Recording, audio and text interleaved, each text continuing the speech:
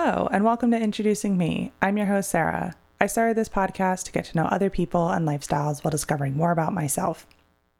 Each episode, I will give a new guest a chance to discuss their background, culture, interests, or whatever they want to talk about to help increase all of our own worldviews. Today, I would like to introduce you to Gwen Tolios. She is an asexual independent author. She publishes short stories, middle grade novels, and soon new adult romance. So she's here to talk about her queerness, her love of reading, writing, and travel. So I'm excited to learn more about Gwen and get to know her today. So thank you so much for being here, Gwen. Why don't you go ahead and tell us a little bit more about yourself? Yeah. So, hi everyone. I'm Gwen. I am primarily an author. Like that is a bigger part of my identity than I ever expected it to be. I do also identify as both biromantic and asexual. So I understand that those sometimes are new terms for people. And I just kind of hang out in Chicago, coffee shops with my cat. And then when I can, go out and travel and see new places. I can't stay in one place very long. I'm surprised I've lived in Chicago as long as I have. It's been the longest place I've ever lived. But I just like to go out and have adventures, be they fictional or real. Great. Well, since, biromantic and asexual might be terms that people don't necessarily know, why don't we start there and then we can dive into books a little bit later. So do you want to share what those mean and like kind of how you came to those identities? Sure. Yes. So, coming to those identities, was actually part of just discovering what they were. So just to start with definitions, is asexuality is a sexual identity where you don't feel sexual attraction.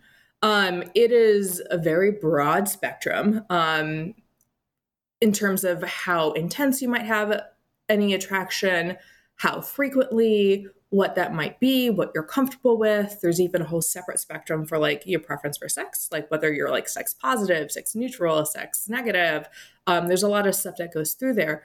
But it's 100% focused on the sexual side of things. And then in doing so, then you actually separate it from romantic feelings. So how you feel about being in a relationship, how you feel like interacting with people, those romantic things get separated out into romantic identities, and that's what biromantic is. So biromantic means romantically attracted to my gender and others. So a little different than pan. There's some nuances there. But essentially, I am interested in being in a relationship with anyone, but in a sexual relationship with pretty much no one. And so how has that worked for you trying to find a partner? It has actually been difficult. I will say that. Um, Part of that also was I didn't even start looking for a partner until I was like late 20s. Um, I've always been ace, didn't identify until my late 20s, but early on how it manifested was just like I don't care about finding a partner. Like let's focus on other things. Let's focus on life. Let's go have adventures. Let's like focus on my hobbies or my career. Part of that was because a lot of the media that you see around doesn't actually separate that sexual and romantic attraction that people will see. If you're reading a rom-com or you're watching like, like when I was younger, like a CW, like teen drama, there is no separation. You see someone have this sexual attraction to someone first, and then a relationship develops afterwards. So I also just had no frame of reference when I was younger for how to go about it as an ace person. So then as I got older, I'm like, I should start thinking about having a partner. I would like to have a life partner. Dating was very awkward to begin with, especially in my 20s where I feel like hormones are still a little higher. It's easier now that I'm in my 30s. Because there'd be things of like sudden first date kisses and be like, oh, I don't know if I like that. So there had definitely been like hiccups in some of the processes. I definitely would have issues. Like I remember actually telling someone once that, like, it was very awkward in the process of dating this guy. I realized that I was ace, and so I felt like I had to come out and tell him this. I'm like, hey, this is kind of what I'm looking for in the process of a relationship. I'm now going to consider identifying as ace. And he then gave me a phone call that othered me and then said, oh, because you're ace, I can't be in a relationship with you. And I was like, oh, lovely. A lot of people just don't know what it means in the concept of relationship. So it has been difficult. I am currently in a relationship, which is nice. But it is very new. And so we'll see how it ends up developing. But open communication obviously is key, and he's aware. And he is only one of 2 people that I've ever dated who've even been kind of accepting and understood what dating an ace person is going to look like.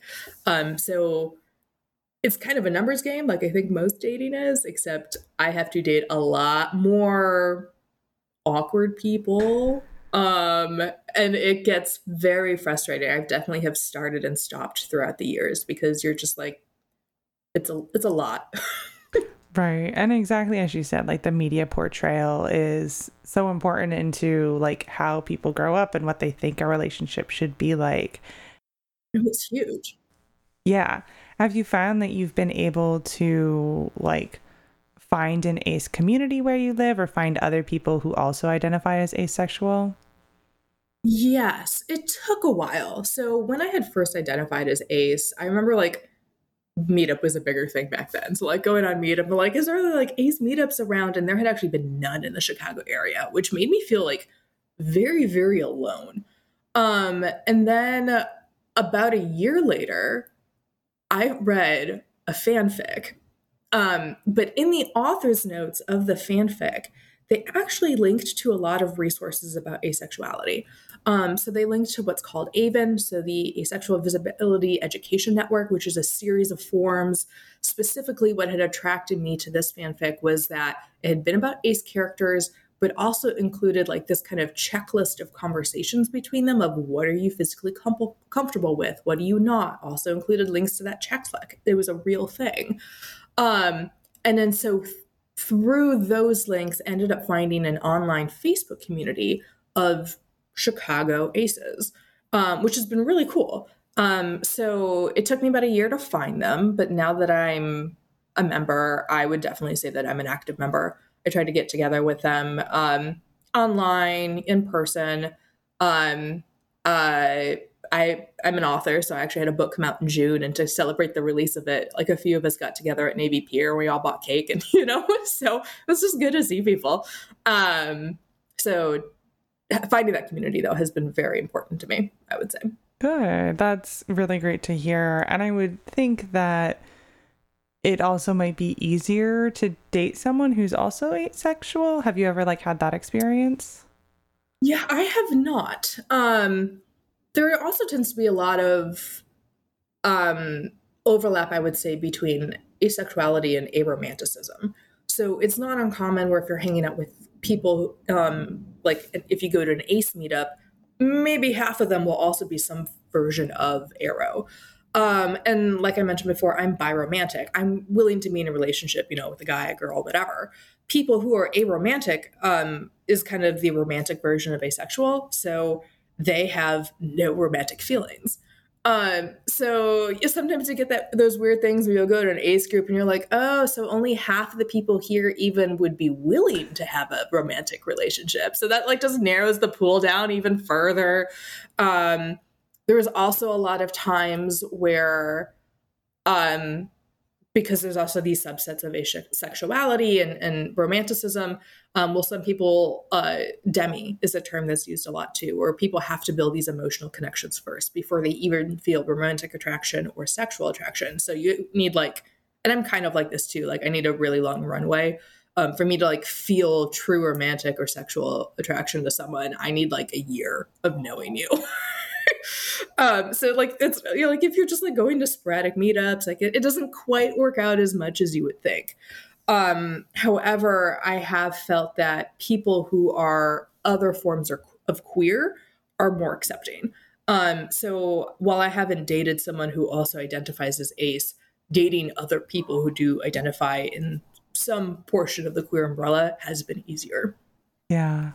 And is this something that you, the queer identity and community, put into your books? Oh, 100%. So I mentioned before that I didn't really have media representation of like how asexuality works, how this relationship would kind of work. And so shortly after I joined the local ACE group, I decided to start a book club. And the only thing we would read would be books with ACE or ARO rep. Um, and I specifically did it with this understanding that I also never thought that I would be able to see an ACE relationship in real life. Like, we're maybe 1% of the population, which isn't, like the scale of the earth means that there's a fair amount of people. I have since found them. But I didn't know or expect to find them when I had started the book club. I knew I wasn't going to get the representation I wanted from TV. I knew I wasn't going to get it from movies. But I figured, especially within the indie publishing sphere, there's got to be something out there. So let's use what examples I could find, and it's going to be novels. So started this book club, started with a very tiny list of like 20, 30 books, maybe. It's been kind of like book club has now been running for probably 4 years. And in that time, it's been really nice to see the amount of books with ACE reps actually just rapidly increase. When I started, it used to be just indie titles. Now we're seeing mainstream titles, like things coming out from traditional publishers are now having ACE ARO rep. It's phenomenal. It wasn't around like 5 years ago. But I've always been a writer. And my first novel that came out versus my short stories was really kind of based off of these conversations and experiences that I was having reading these ACE books with my ACE group. We would be reading a lot of these books and we'd be like, oh, what do we think about the rep? Do we think it's good? Do we think it's bad? What do we think about the story? What would we like to see in an ACE story? And that all kind of turned into, like I said, my first romance, which came out June 21st. So it hasn't been out very long. But that ACE identity and the fiction around it and finding a community 100% helped with the development of that story. Now, you said that you've always been a writer, but you didn't realize that like author would be such a big part of your identity. So can you explain that a little bit?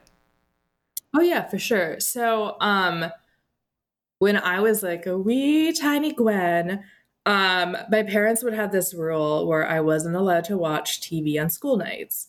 And then when the summer came around, I wasn't allowed to watch TV unless I had read like for 30 minutes or did something creative. And in some cases, it ended up just being writing. So I've actually been writing stories since I was like a third grader, just like sporadic things. But it was always just kind of like a hobby for me originally. And then it was just a hobby that didn't go away. In undergrad, I ended up joining a writers group. And I had been the only student. So everyone else in this group had already been, they were like adults. We'd meet at the local Barnes and Noble, like adults. Like I was 20 at the time, that's an adult, but definitely older than me. They weren't college age. They all had like families and everything. And one woman in the group had actually had an agent and was having her book go through publication. Someone else had several short stories published. And I was like, this is something that I could do. So it then ended up becoming this hobby where I started submitting short stories when I was in college. And then it just continued and continued and continued to the point where it's almost kind of embarrassing how much time I spend writing right now, or how much my friend groups actually revolve around being other authors. And that's kind of what I mean by like, it's such a bigger part of my life than I expected it. I thought it would just be a hobby. But here it is, like, I have a scheduled 4-hour writing session every week with people. Like, I see them so frequently. We're just talking about whatever. Like this woman that I've met through a writers group is now like, one of my really good friends. I'll go over and hang out with her, paint with her, and her daughter's like drawing pictures with us. I'm just like a lot of my friend groups is based around writing. I do a lot of writing things. I also do NaNoWriMo, National Novel Writing Month. It's every November. but I'm now a local leader. So I'm not just a participant. I'm also running these events. I'm planning. I'm thinking about Nano starting about now. So it's in my head half the year. I know the local librarians. I hang out with them. I am spending a lot of my free time writing versus like socializing maybe. Like I will admit, like, yeah, and we talked a little bit about dating, and like one of the hard things I think about dating, regardless of your identity, is you're like, is this person worth giving up the time that it would be spending otherwise? And for me, what I would be doing if I wasn't going out on a date would probably be like writing. And so I'm like, is this person better than the time I spend creating stories? Like it's never a kind of compromise or thought that I expected to have when I was like 16 or 26. So it has definitely become a focus of my life, which, like I said, I just had never expected when I first started. Yeah, it definitely sounds like it, but it's also like become a good part of your life, and it's a good identity to have. Oh, 100%. And there's like different varieties of me, I would say. Because like I mentioned, like I have done short stories, and then I've done, novels, and I tend to also write across genres. So I try not to keep myself pigeonholed and getting bored. But they're also like small things, small different versions of me, small different versions of writing. So lots to explore. And so what has your publishing journey been like? Oh, it started off like, like I see you laughing. It started off like really, really rough, I will admit. So I ended up like when I first started submitting stories, it wasn't even like electronic submissions. I would print out my short story, stick it in like a flat cardboard envelope and mail it to places, and I would get so many rejections back. So even though I probably started submitting stories for publication my senior year of college, so how old would I have been? 22, 23, something around there. I didn't actually sign my first contract until I was 29. So it took a while. You're writing, you're sending things out. The other problem, especially with short story submissions, is different than like if you're trying to get like an agent, is once you send it out to a short story submission, you can't do anything with that story until the magazine rejects it. You're not allowed to take your story and send it to like 3 different magazines and be like, okay, whoever says yes first gets it. You have to go one by one, and sometimes it might wait months for you to get a yes or no. So it's just a long process to begin with. But that's how I started, is with short stories. I actually started with a podcast. So I had sold my story to a podcast. They recorded it and off it went into the web. So it was delightful. And then from there was a lot of short stories in anthologies, some of which had been produced and published by other people, some of which actually had ended up being independently published by a local writers group. So a combination of both. And then I decided to try to get an agent. Didn't quite work. And I'm sure it didn't quite work for many reasons. But eventually what I did is I had a story that I really enjoyed, but I knew wouldn't work well with agents because it was too short. Like it wasn't fitting the current market. And so that made me start to think about independent publishing. And so that ended up being my middle grade novel. So, hey, let's just put this out to the world. It's really short for a novel. It's like 10,000 words, but it's really meant for like kids who are in 6th grade who don't want to have a full novel. They just want something quick and easy. And like, I've actually had that review from kids. They're like, I like that it's short and it gets to the point. Like, I'm like, great, perfect. You're like, so they're like, for readers who don't really like to read is kind of how I designed it. So independent publishing, and then I've kind of just been more and more into independent publishing. I will admit that my novel, I had tried the hardest to find an agent for, and I was still trying to find someone even while I started to pursue independent publishing for some of my other work. And I ran into issues, I think, of them not knowing how to publish a story about an ace and arrow woman, in all frankness. I got really good feedback on my query letter. Like, I had agents request the full manuscript, but all of them were like, no. And I just don't think they knew how to market it, because it doesn't have the same feel as, like we talked about before, like the standard media you will see of, like, hot and steamy relationships. And like, it doesn't happen for us. So I ended up actually publishing that still independently, but through a small press versus trying to get an agent. I kind of exhausted my list of agents, to be honest. But the first queer press that I submitted it to, they were like, let's do it. And then it came out. So it was great. So it's been kind of like a wild ride, like started very slow, but now it's just almost accelerating, especially in the indie sphere, because once a project is ready, I could just publish something. It's pretty easy. I know how to do the process myself. I probably release, I haven't even been doing it for a full year yet. I'll be independently publishing for a full year in August. And I, at this point, would have solo titles versus anthologies that I have been a part of. 1 to all of 4 solo works. So, yeah. So then what is the hope and plan for future works? Like, are you going to continue working with this one press? Will you kind of go back to some point the agent hunt? I probably will never go back to the agent hunt, honestly. It is very frustrating. And not only that, it is very, very, you come to learn, subjective. There are some really good indie books out there. There are also some really good, like, mid-list books. And so, but what tends to, like, get picked up by agents and picked up by publishers is things that are fitting what a subset of the market thinks is profitable. You hear this a lot of times also with, like, why a lot of best-selling authors are white and why aren't they, people of color. It's because there is this kind of, like, stigma in the industry. Like, it is there. I am white and a woman, so I tend to have an advantage, but I don't necessarily want it. Especially once you're starting to write queer stories. Like I said, like, I had hit some of those blocks before.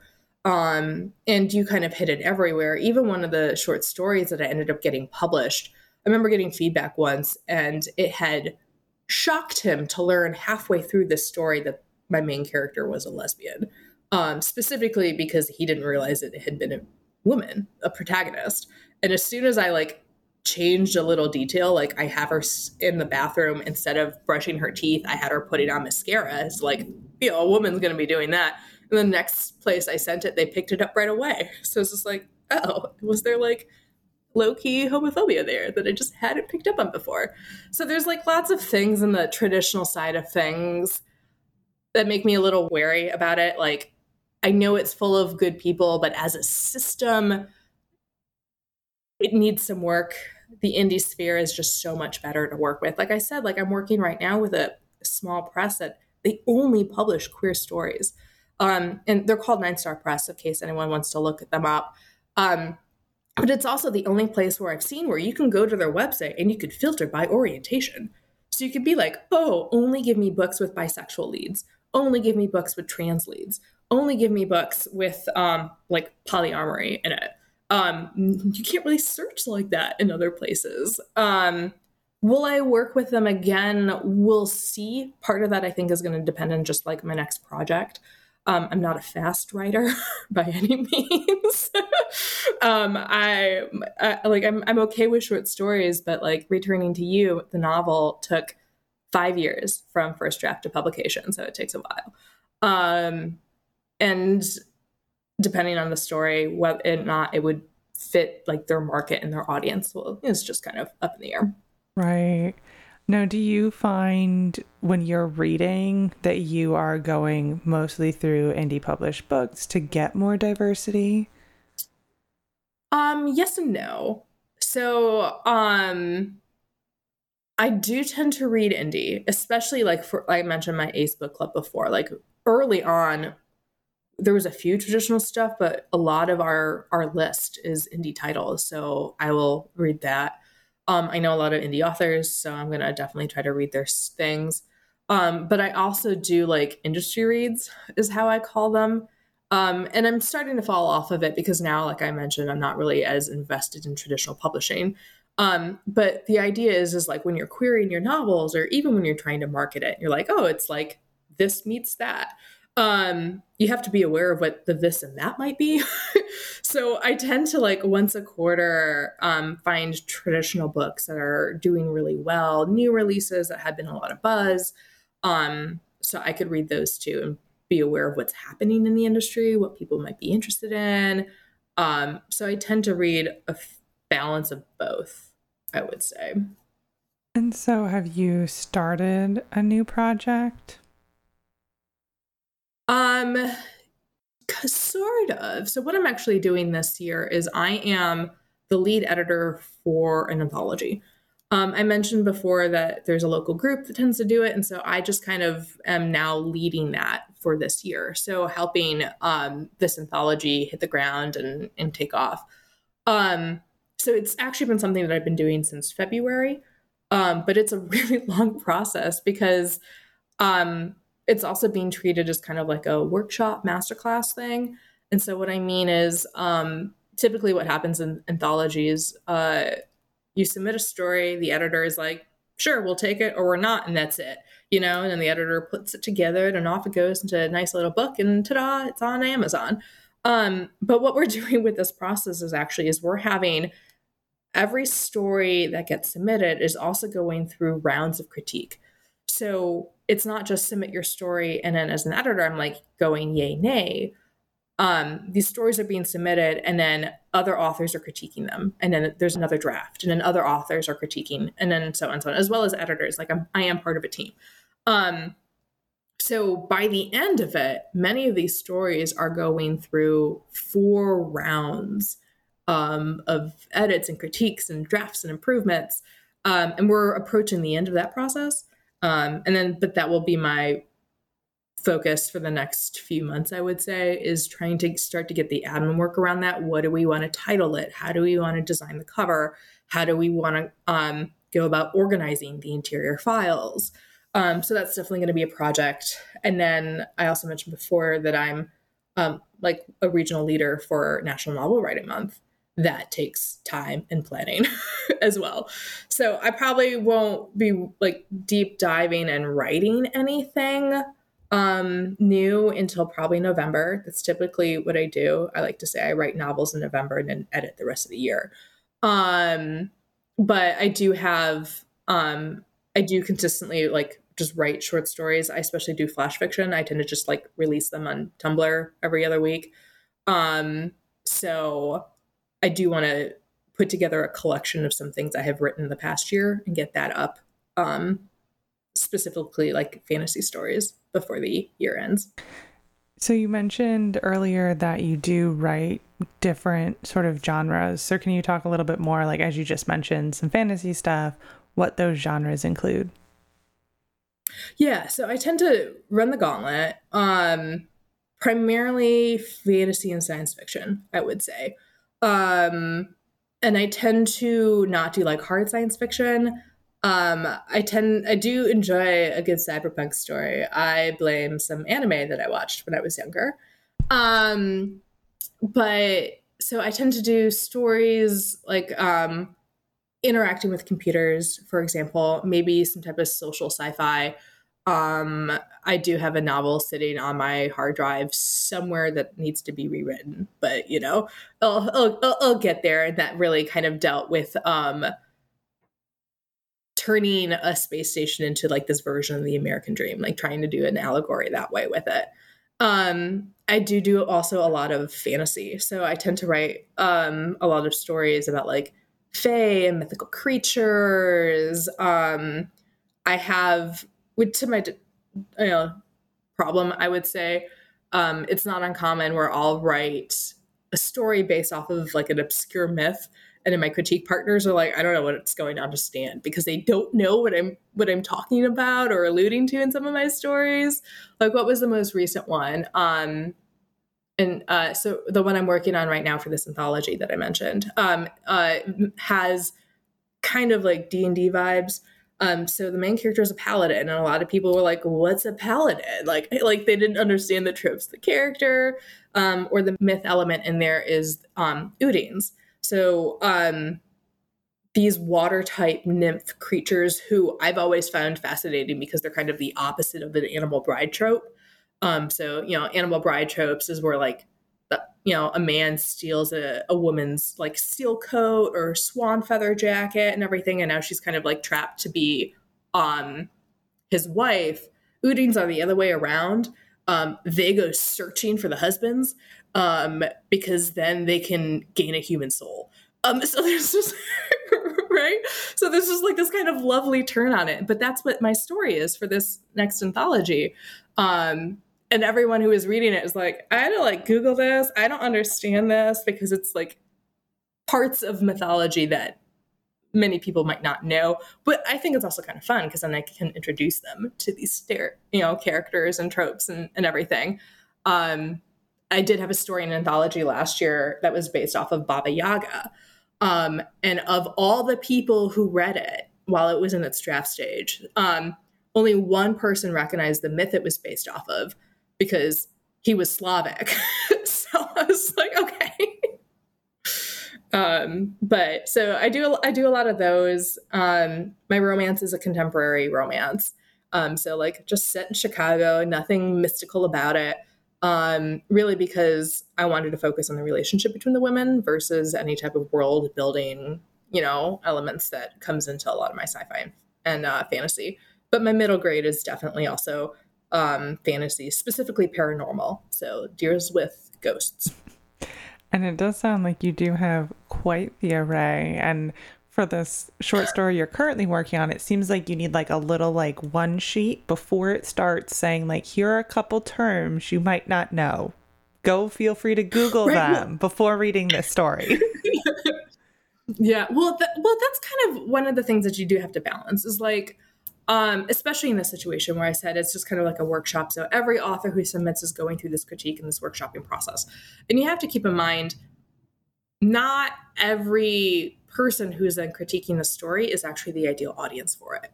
So if someone is critiquing the story and they're like, I don't know what a paladin is, I don't understand like the motivations of this character because I'm leaning into the tropes, well then that might not be an error of my story. It might just be this mismatch between who I'm trying to reach with it and who's critiquing it. So I'm not going to tell people to go Google what a paladin is. Like if they don't know, this is not the story for them. However, there are other elements of it, like with the whole soul sharing. Like I had to be way more explicit in that because even if you are a fan of the fantasy genre and you read it, Udines I know are kind of more rare creatures, like mermaids and sirens. People know about that. The kind of twists of it for other water creatures, not everyone knows. So I knew that had to come through, regardless of your level of familiarity with fantasy. So those comments, like I would be looking at, but I don't want people to Google it either. I want people to be able to pick up those details from the story. Otherwise, it's not doing its job, in my opinion. And there you go. If you're laying it out in the story in a way that, works for the specific audience, that's exactly what's needed. And someone who might not know and need to Google, they might not be the right audience, or they might need to read some other things before kind of diving more into what you're specifically writing. Exactly. A lot of, like I mentioned before, like publishing can be very subjective, but so is reading. Like not every book is for every person. And so you just kind of have to find it. And in the indie world, it's a little easier to find and get presence in those niche. So that's also kind of why I'll most likely stick with it. It's easier for me to find readers who are actually going to like what I write. Definitely. So switching topics a little bit, you mentioned early on that Chicago is the place you've lived the longest. So do you want to talk a little bit about travel or places you've previously lived? Oh, I have lived many places. So especially in my 20s, I felt like I moved every 2 years. Um, as soon as I left home for high school and went to college, I never really wanted to go back to where my parents are from. Like, I'll go for the holidays, but it was never someplace that I wanted to settle. Like, I did a semester abroad while I was in undergrad. So I went to New Zealand. And then right after undergrad, I actually joined the Peace Corps. So I lived in Ethiopia for a little more than 2 years.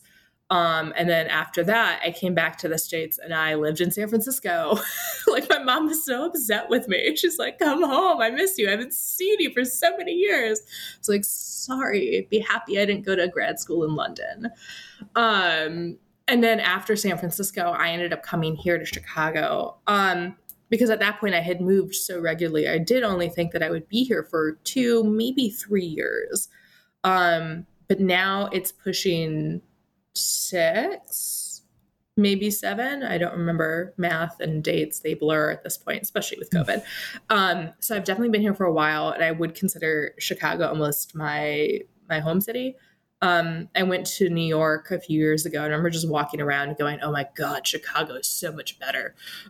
So I'll be here for a while, but I still want to travel. Like, I have a goal of hitting all 7 continents before I die. I have done 6. Antarctica is going to be something that I definitely have to save up for and plan. So, but I'll get there maybe when I retire. And it sounds like you've had the opportunities. So can you share a little bit more about maybe like the semester abroad or how you've even visited 6 continents? Oh yeah, so totally. So we can kind of just like circle the globe here. So we're in North America. I've been here because I was born here. So that was an easy one to knock off the list, you know? And then going down to South America. So South America, I've actually done Quito, so the capital of Ecuador, and the Galapagos Islands. And I did that with a very elaborate science field trip when I was in high school. So it was one of those things where we just kind of hopped in a tiny cruise boat. It held like, I think, a dozen people. So some students and then like the AP bio teacher, the chemistry teacher, and we would just get off at a different island every day and go look at birds or rocks or whatever. But it was fantastic. I got the worst sunburn of my life sunbathing on that boat deck. But I wish I had some of like the really cool photos from it. Like, our chemistry teacher was really into photography, and so she had like this underwater camera, and she had a really good photo of me like swimming above a sea turtle. And I was just like, like, I don't have a copy of that, but I remember her showing it to me.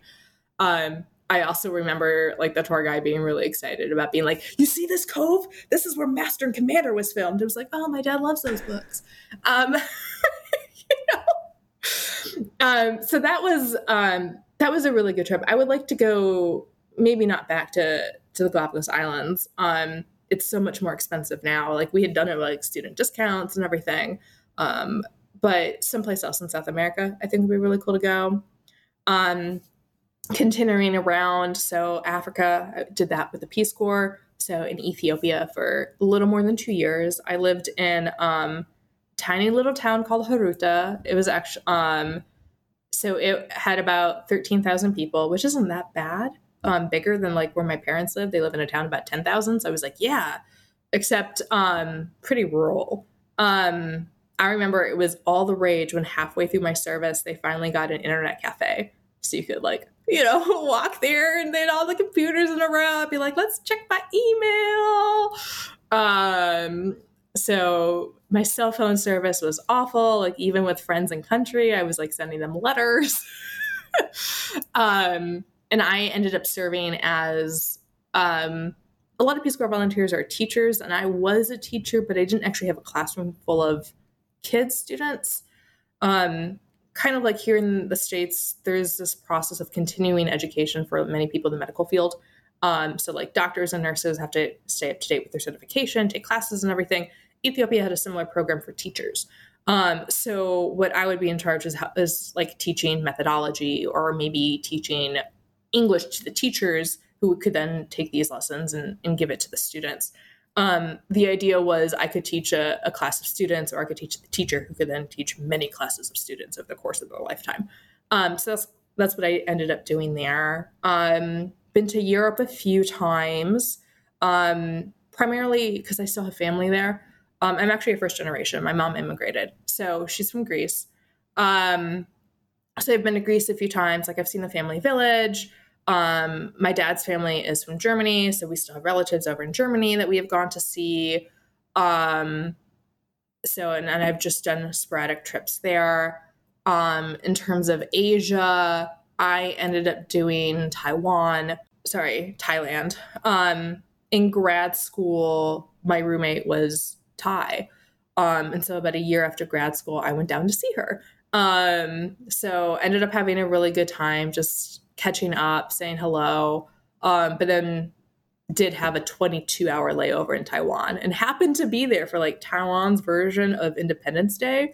So just kind of like walking around the city, and there'd be like this huge display of like dancing and people beating on drums, and there was a parade. I remember sitting in like the second story of a Starbucks, and someone sat next to me, and they just like explained the meaning behind all of these floats as they went by. And it was a great experience, like a perfect layover. You kind of got two vacations in one, you know?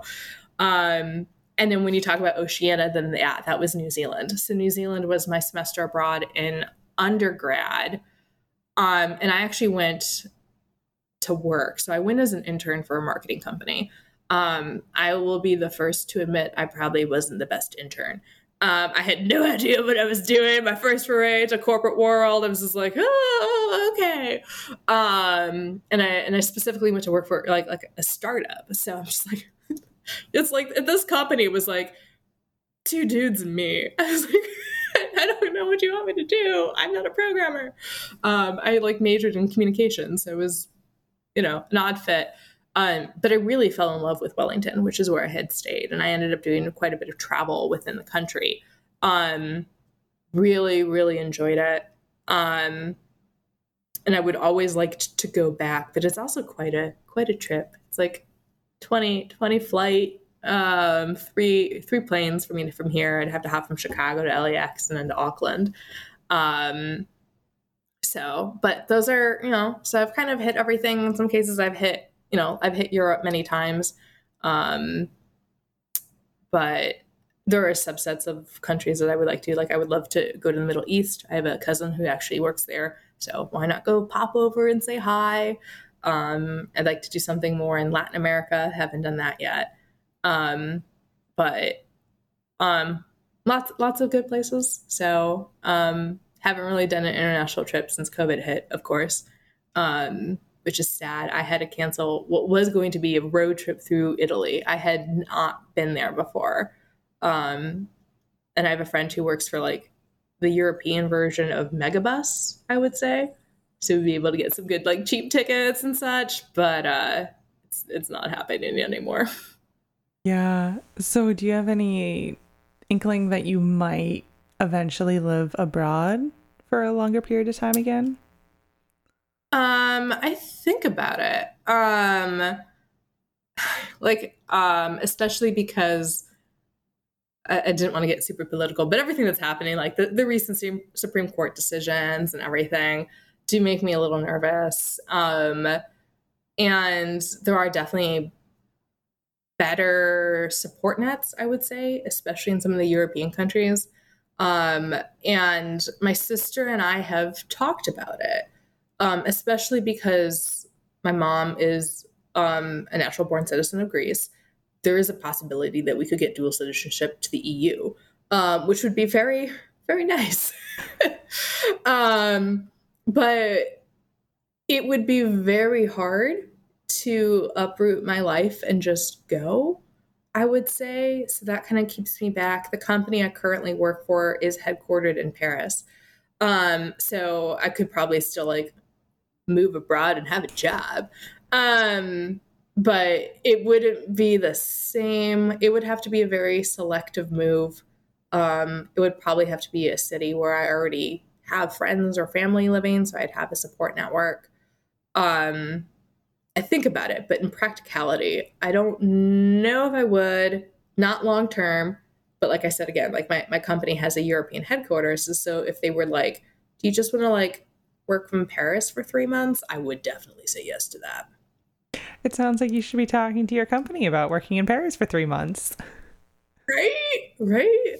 So they actually they did instigate a program recently that, where you could work from any office in the world for up to 6 weeks.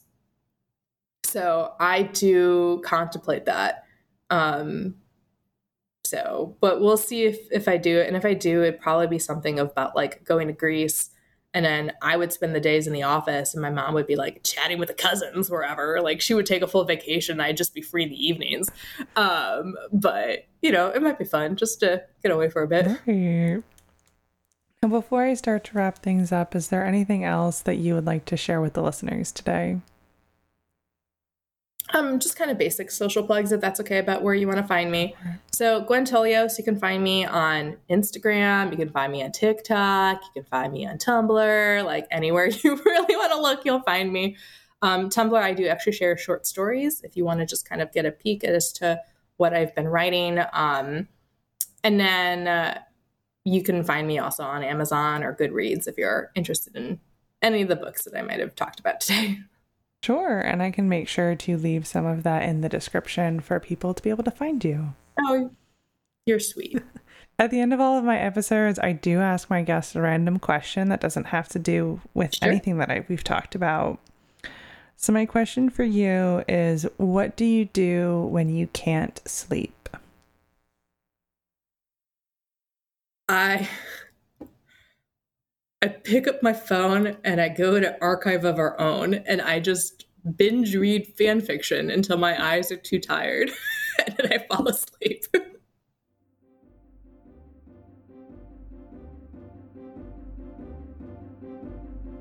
All right, that brings this episode to a close. I'll be leaving Gwen's link tree in the description for her, so it brings you to all of those social medias and websites that she talked about just now, so you'll be able to get that all through one simple link.